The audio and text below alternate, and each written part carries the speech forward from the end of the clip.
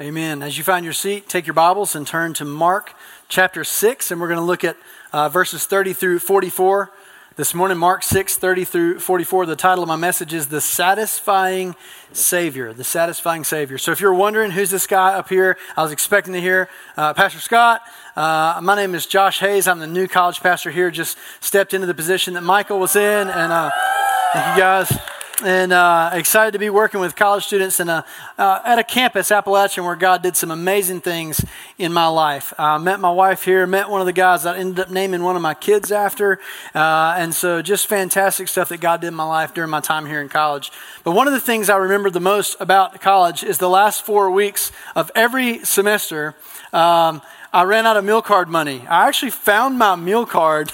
I had no idea how I kept my meal card for 13 years. I found my meal card a couple weeks back, and I was hoping maybe there's a little bit of money left on it. But no, because at the end of every semester, I would go up to get a bagel or something after class, and I would swipe that thing, and there's like 10 people behind me, and insufficient funds. I don't know if it still says that, or you guys like find that on yours, you know, when your meal card money runs out. But I got a little bit of panicked because I'd been to McAllister's too many times. I'd had too many $87 lattes from the Crossroads coffee shop on campus, and I lived in Justice right beside the market, and so every night I would go over and just swipe. I thought, man, this is great. This is like a bottomless pit on this card, man. But when I ran out, I got a little desperate. So a friend of mine come to me one time, and I said, man, what do I do? You know, I'm out of money, I'm out of food, I'm hungry. He goes, listen, man, here's how you work this thing. He said, you find a young lady who eats nothing but pita bread and birdseed. And he said, you just bum her meal card money for the rest of the time. And I was like, oh man, that's brilliant, you know? And so literally for 8 semesters, I was here 4 years. Dad said, you got 4 years and then I'm done. 8 semesters, I made it to the end doing that very thing. So maybe we have that in common, you know, already. Not that you would bum somebody else's meal card money necessarily, but maybe there's been a time in your life when you got to the end of yourself, the end of your resources. And financially, you know, there's too much month, not enough money, and you're like, I don't know how this is going to happen. Or emotionally, maybe you're just spiraling down into a bad place, a dark place, and you're lonely and depressed and broken.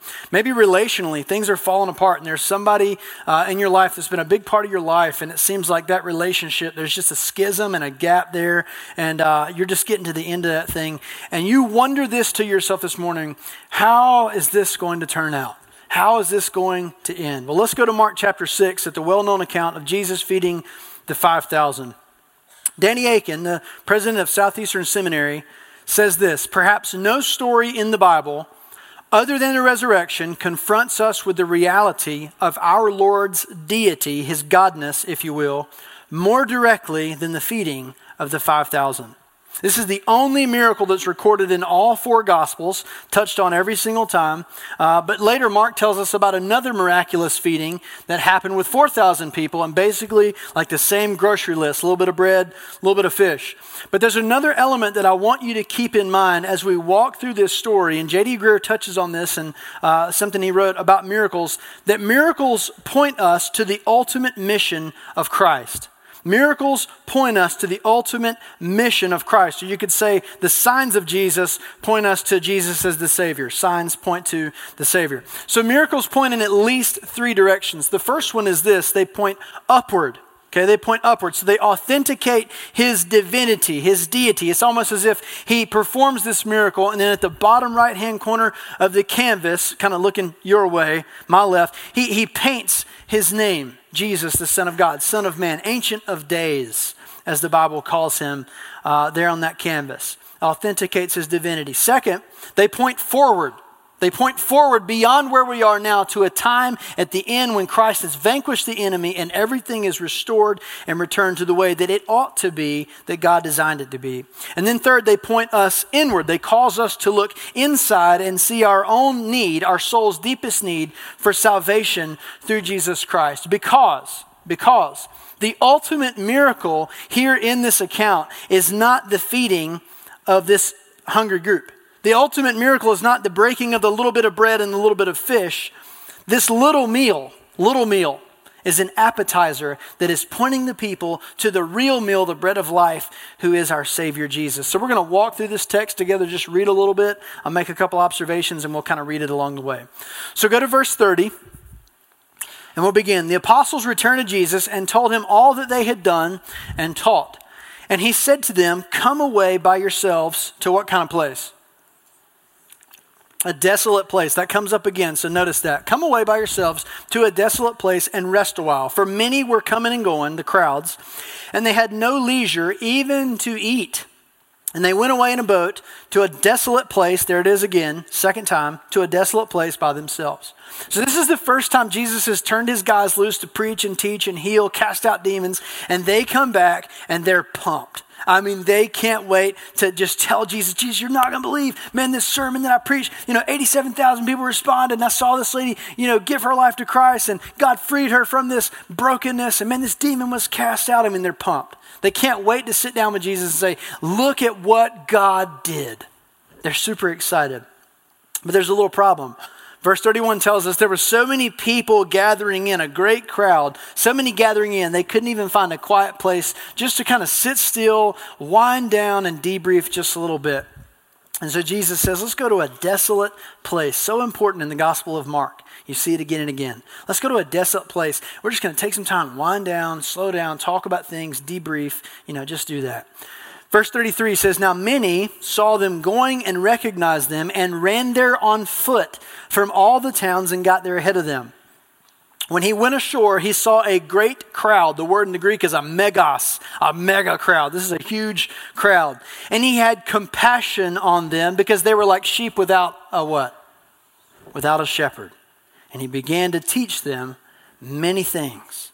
So when the crowds see Jesus' disciples and him heading out across the water, they kind of anticipate where he's going. I played football 1 year, 7 plays. I was the smallest guy on every roster in Durham County. They couldn't find pads to fit me at that time. 4'8" and 84 pounds. Kid you not. I did a lot better in wrestling when everybody was my size. But they taught us this thing, if I ever got in the game, called the angle of pursuit. And it's where if this guy's running down the sideline, you don't run to the sideline and then follow him. You cut him off, okay? So that's what's going on here. They see Jesus going across the water and they're like, okay, we're going to run around this thing. We can get there quicker. We're going to beat him on foot to the spot. So they get to the edge of the water and these weary disciples and Jesus see exactly what's happening. You can forget about a quiet lunch break, forget about a little peaceful private conversation. There are thousands of people that are gathering at the water's edge watching you step off the boat. Step into the story with your biblical imagination and picture this. You're drifting toward the shore. You're one of these apostles with Jesus. You are completely dreading what's about to happen. You're just bummed out and disappointed because these crowds are expecting. They're expecting something from this Jesus they've heard so much about. But verse 34, Mark describes Jesus' response. This is crucial for us not to miss in this text. Mark describes Jesus' response when he saw the crowds. He said that Jesus saw them and he had what on them? Compassion. Now our word in English is super weak compared to what this word is in the Greek. I made the second service say it with me. I'm not going to do that. I'm just going to say it for you, okay? Awesome word. It's splagna, okay?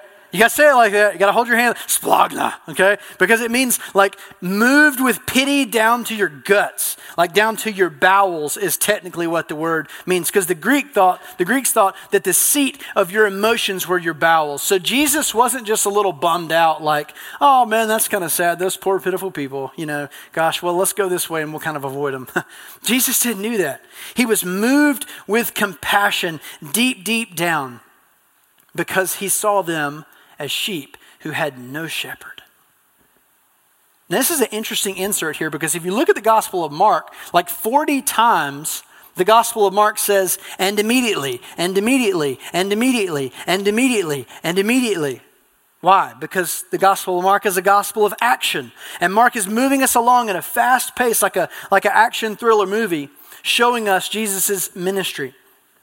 But it's an interesting place for him to say, time out. I want to stop you guys as readers and remind you of who this Jesus is. Because in the Old Testament, this role of shepherd was one that God applied often to himself. Important motif, important theme. Listen to some of the Old Testament references. God, in Psalm 23, is the providing shepherd. In Ezekiel 34, when all the other shepherds are scattering the sheep and beating them and fleecing them, God himself is the seeking shepherd of Ezekiel 34. In Psalm 80, he pictures himself as the shepherd enthroned upon the cherubim, leading Israel like a flock. He's a kingly shepherd. So when you go to your New Testament now, you see Jesus pictured this way. In Luke chapter 15, he's pictured as the rejoicing shepherd who goes after the lost sheep. He calls himself the good shepherd in John 10 that lays down his life for his sheep. He's the chief shepherd of 1 Peter 5, and he's the great shepherd of Hebrews 13. So in this action-packed gospel, Mark takes a moment to call a timeout and connect these dots and bring together for us this little peek behind the curtain at who Jesus really is, because we can't miss that. If you miss it, the whole thing falls apart. That's the point of the passage. Jesus is the loving, longing shepherd that wants to meet the needs of this harassed and helpless and hungry crowd. Dietrich Bonhoeffer perfectly describes the situation desperately like this. He says, when Jesus looked out on the crowds, there were questions but no answers, distress but no relief, anguish of conscience but no deliverance, tears but no consolation, and sin but no forgiveness. That's a pretty desperate picture, isn't it? And what is the first thing Jesus does? Feeds them many things, right? No. What does he do? Teaches.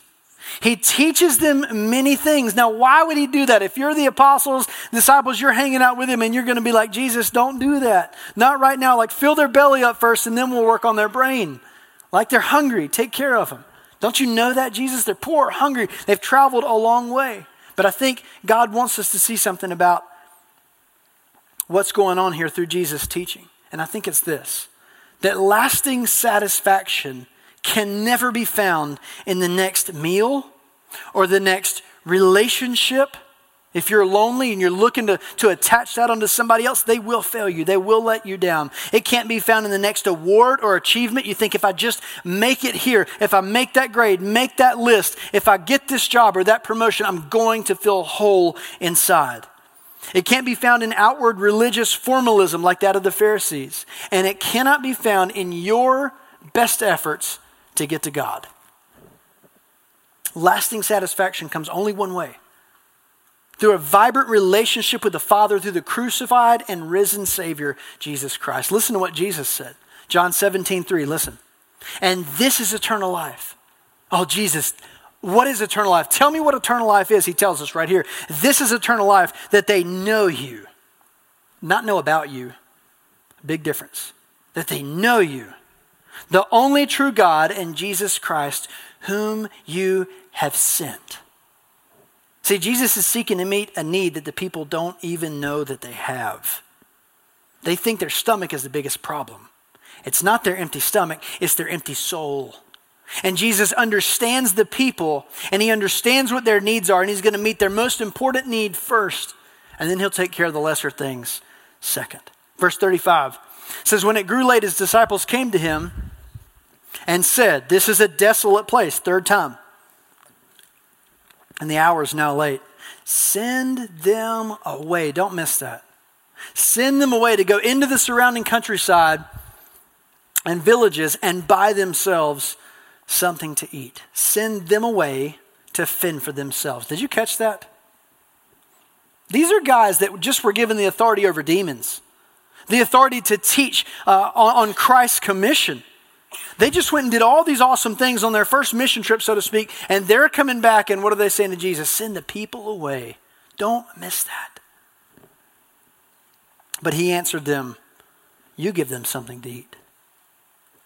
Do you know how quiet it probably got on that hillside that day? You give them something to eat. And they said to him, shall we go and buy 200 denarii worth of bread and give it to them to eat? Jesus, that's 8 or 9 months worth of wages to feed this crowd, just a little bit. And you want us to do that? What did Jesus say? You do it. You give them something to eat. He said, no, send them away so they can fend for themselves. Did Jesus come to send people away? No. What did he do? He came to draw them in. He came to call them to himself. But see, the disciples totally miss it. They totally don't see it. And you know what? You and I are no different. We're really not. How many times does God show up in our lives and do something awesome and reveal his faithfulness to us? Great is thy faithfulness, we sing, and then Monday, what do? Act as if it's all dependent on us and forget about his faithfulness. Great is his faithfulness. Great is our forgetfulness. Amen, church? The disciples just came off of this mission trip. Great is his faithfulness. Great is their forgetfulness. They're like, send them away. Jesus says, no. You don't understand what I'm doing. They said, but Jesus, we don't have the ability to feed this crowd. And Jesus is thinking, now you're getting somewhere. Again, why would he tell them to do something impossible in and of themselves? Go back to our 3 purposes for miracles in Scripture. First, miracles point us upward. Scholars tell us 15 to 20,000 people are on this hillside that day. 15 to 20,000 people, men, women, and children, are about to witness God in the flesh, Jesus, God incarnate. They're about to witness God in the flesh, lavishly provide in a way that only God can do. What does Paul tell us in Ephesians 3:20? He is able to do immeasurably more than all we can ask or imagine. Do you know what that means? God is capable of doing more than all of your mind and my mind can even conceive. We can't even come up with a plan that compares to what God is capable and able to do. Second, they point us forward to a day when there will be no more hunger because we will be fully satisfied in his presence. In the Sermon on the Mount, we're covering this in College Connection right now. The Sermon on the Mount, Jesus says to the people there who were probably a lot like this crowd, poor, beat down, weary, he says to them, blessed are you, right? Blessed are those who hunger and thirst, not for their next meal, but for what? Righteousness. And what's the promise? When you hunger for those things, Jesus promises, if you hunger and thirst for the righteousness that only God can provide, the promise is you will be what, church? Satisfied. You'll be satisfied. You see that word keeps coming back over and over and over, pointing us to the Savior. And then third, they point us inward, where we see our deepest need for salvation through Christ. So he tells the disciples, you take care of it. And they look in their hands and they see their meager ability contrasted against Jesus' matchless ability. Verse 38, he said to them, how many loaves do you have? Go and see. Like, if I'm one of these guys at this point, I'm like, Jesus, you're crossing the line. Like, you're about to really get us in trouble. Everything was good. We were doing great. Popular opinions, good right now with you. But you're about to try this. If this thing doesn't happen, Jesus, we're dead in the water. And when they found out, they came back and they said 5 and 2 fish. 5 loaves of bread and 2 fish. Last night I went to the store on the way in and just I'm always at the store. I have 5 kids. I feel like I live at the grocery store. So I grabbed some milk, I grabbed some bread. Like everybody when I come in thinks it's snowing, right? Because I'm milk, bread, eggs. I don't know what you're going to do, make a milk sandwich or something. But, I picked up a loaf of bread and I'm looking at it. It's like that or something. And it's got a bunch of little slices of nice, soft, preservative-laden bread that keeps it on the shelf for a really long time. We're not talking about that kind of bread. We're talking about these little, hard, round rolls from a poor kid's lunchbox. Go read the other Gospels. And 2 little fish. Not the awesome kind of tilapia they serve on the Sea of Galilee when I was in Israel a year ago. We're talking about 2 little sardines, like little pickled fish. Nasty. I mean, there could not be a more minimalistic grocery list that Jesus is starting with than these 5 hard round rolls from a poor kid's lunchbox and 2 little sardines, and he's about to give them the absolute feast of their lives. He commanded them to sit down in groups on the green grass. Note that, the green grass. So they sat down in groups by hundreds and by 50s. And the disciples have to be thinking, this is never going to work. What is he doing? They look around at what they have, and what they have simply does not add up. And the only way this thing is going to happen is if Jesus comes through. I would say there's probably someone in this room this morning who's looking at some situation in your life and you're saying the exact same thing. You might not tell anybody. You might not write it on the connection card. You might smile your way out of here, but inside you're thinking, if Jesus doesn't come through with my doubt, with this financial situation, with this relationship, I'm done. Listen to the parallels of Psalm 23. It says, the Lord is my, what? Shepherd. How does Mark picture Jesus? As a shepherd. The Lord is my shepherd, I shall not lack. But what's going on right here? They're lacking. He makes me lie down in what color pastures, church? Green. Jesus had him sit down in the green grass. Do you see the parallels, man? Like, this is an obvious picture that Mark is painting for us. He leads me beside still waters. He restores my soul. That word restores in the Hebrew is shuv. It means to return. It brings me back to where I ought to be. That's the forward element. Jesus is bringing people back away from wandering off into looking for satisfaction in other things and showing them, come back to me and I will restore your soul and I will fill you up with what you cannot find for yourself. What do you think God wants us to see? That Jesus, this shepherd, in Mark 6 is the same shepherd of Psalm 23. Loving, longing to provide, walking with you through whatever valley you're going through. So maybe you're like those disciples and you're looking at your life, whatever situation you're in, you're going, this is never going to work. This is not adding up. I have no idea how I'm going to do this. I have good news. The miracle didn't happen in your hands, didn't happen in the disciples' hands. Whose hands did the miracle happen in? Jesus. What did he say? Just give me what you got. He didn't need much to work with at all, right? I mean, he spoke the world into being ex nihilo, out of nothing in the beginning. So like, this is a lot more than he had back then. He says, just give me what you got. So they take these rolls, they take these little pickled stinking sardines, they put them in his hands, and he clearly wants them to trust him for the outcome. But you know the awesome part that I love, the grace that's woven into this story? Jesus could have easily, I mean, he's God, right? He could have easily broke this stuff and walked around and given it out to the 20,000 people on the hillside. However, after he prayed and began to break it, what did he do with the bread and the fish? He put it back into whose hands? Those doubting disciples. You know what he does for us, man? When we stumble, when we struggle, when we're faltering, when we fail, you know what he does? He takes what we give him. He blesses it and he says, now I want you to join me in what I'm doing. I'm going to do this thing and you're going to get to see it happen. You're just going to ride in the sidecar. You're going to see this whole thing happen. What grace. Verse 41, taking the loaves and the 2 fish, he looked up to heaven and said a blessing and broke the loaves and gave them to the disciples to set before the people.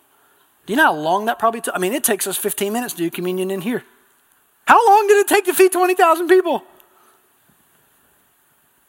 And he divided the 2 fish among them all, and they all ate. And what does the scripture say they were, church? Satisfied. Blessed are those who hunger and thirst for righteousness, for they will be satisfied. Jesus satisfied them on that hill. And then the cool part, they took up 12 baskets full of the broken pieces and of the fish. And those who ate the loaves were 5,000 men. So maybe because I was a kids pastor for 7 years or 8 years or whatever it was, but I just picture big burly Peter, with this pink and green little Easter basket on his arm, full of all these broken pieces of fish and bread, and looking down incredulously like, how did this just happen? Incredible. It's awesome. No one went home hungry. What Jesus provided was not just enough. It was what? More than enough. I mean, think about it. They started with a poor kid's lunchbox, and they wound up with an entire cafeteria line of food. It's kind of interesting because Google told me this past week that App State's undergraduate enrollment in 2018 was just over 17,000. A lot bigger than when I was here, man. Championships do a lot for towns, I guess. 17,017 people.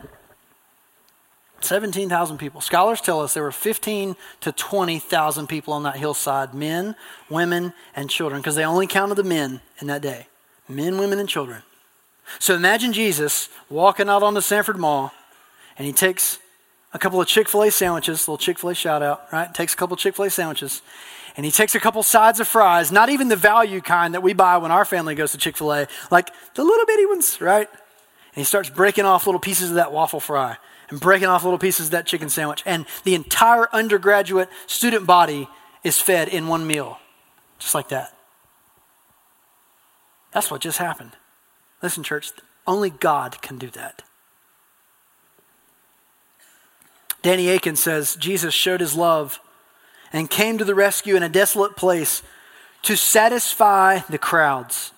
He showed his love and came to the rescue in another desolate place on a hill called Calvary to satisfy the needs of everyone who would repent and believe. He is the satisfying Savior. The question is, where are you going to go to be satisfied? I mean, didn't Mick Jagger touch on this a few decades ago? I can't get no satisfaction. You know why? Because we're running to everything else to fill us up, and it just leaves us empty and leaves us empty and leaves us empty. And so the point of this miracle in Scripture is to cause us to look upward. Maybe you're struggling with doubt and skepticism this morning, and the Bible you hold on your lap, you don't even believe in fully yet, but you're just investigating it. I would encourage you to look at the bottom of this canvas and see Jesus' signature painted right here on the corner. The God-man did that. Maybe you need to seriously consider what you've just heard. Second, maybe you need to look forward and stop looking down. I ran one marathon, I'll never do it again. I ran one, and the lady that was running with me, she was like a timekeeper. She was just telling me if I was going slow. I never went fast, but she was always like, come on, She would say, quit looking down at your feet. You know why? Because when I run, I have a tendency to look down, right? And that's depressing. That's really depressing because I want to see where I'm going, not where I am and where I've been. And the good news of the gospel is this miracle is meant to make you look forward, to stop looking down at your feet and stop looking where you are and say, Jesus, where are you taking me? Because listen, if you're a believer in Christ, your best days are out in front of you. There will be a day when hunger will be a distant, maybe not even a memory, just distant. We will feast in his kingdom. We will dance, we will laugh, we will hug, we will share. All of the brokenness that you live in right now that you're looking down at will be gone. And then third, maybe you need to look inward this morning and face your own inability to pay the sin debt that you have accumulated and trust in Christ to provide what you can never earn for yourself, which is a healed and reconciled relationship with God. Now I add this in fourth. Maybe you're just discouraged this morning. You're beat up. It's been a hard week. You're tired. You're weary and worn down. And you just keep looking at your lack. I just don't have much left, God. I don't have much left. Maybe what you need to do is take your little ability, your little bit of resources, your little opportunity that God has given you, and stop white-knuckling it like this and put it in Jesus' hands and trust him for the outcome. So in just a moment, we're going to take the Lord's Supper together. And this little for Jesus, big to us, little for him. This little meal in Mark 6, you know what? It's like an appetizer, isn't it? It's not that little meal on the hillside wasn't the point. It was pointing them to a greater, more fulfilling, satisfying meal, Jesus, the bread of life. And so as we gather around the Lord's Supper table in just a moment, you're going to hold a little meal in your hands. How cool. You're going to hold a little meal in your hands. And this meal is not the point. This meal, this little object lesson you're holding, reminds you of the point. Of Christ, our Savior, who was the bread of life, in whose blood we find remission, forgiveness of sins, and who alone can satisfy the deepest need in your soul. You won't find it anywhere else but in him. Let's pray.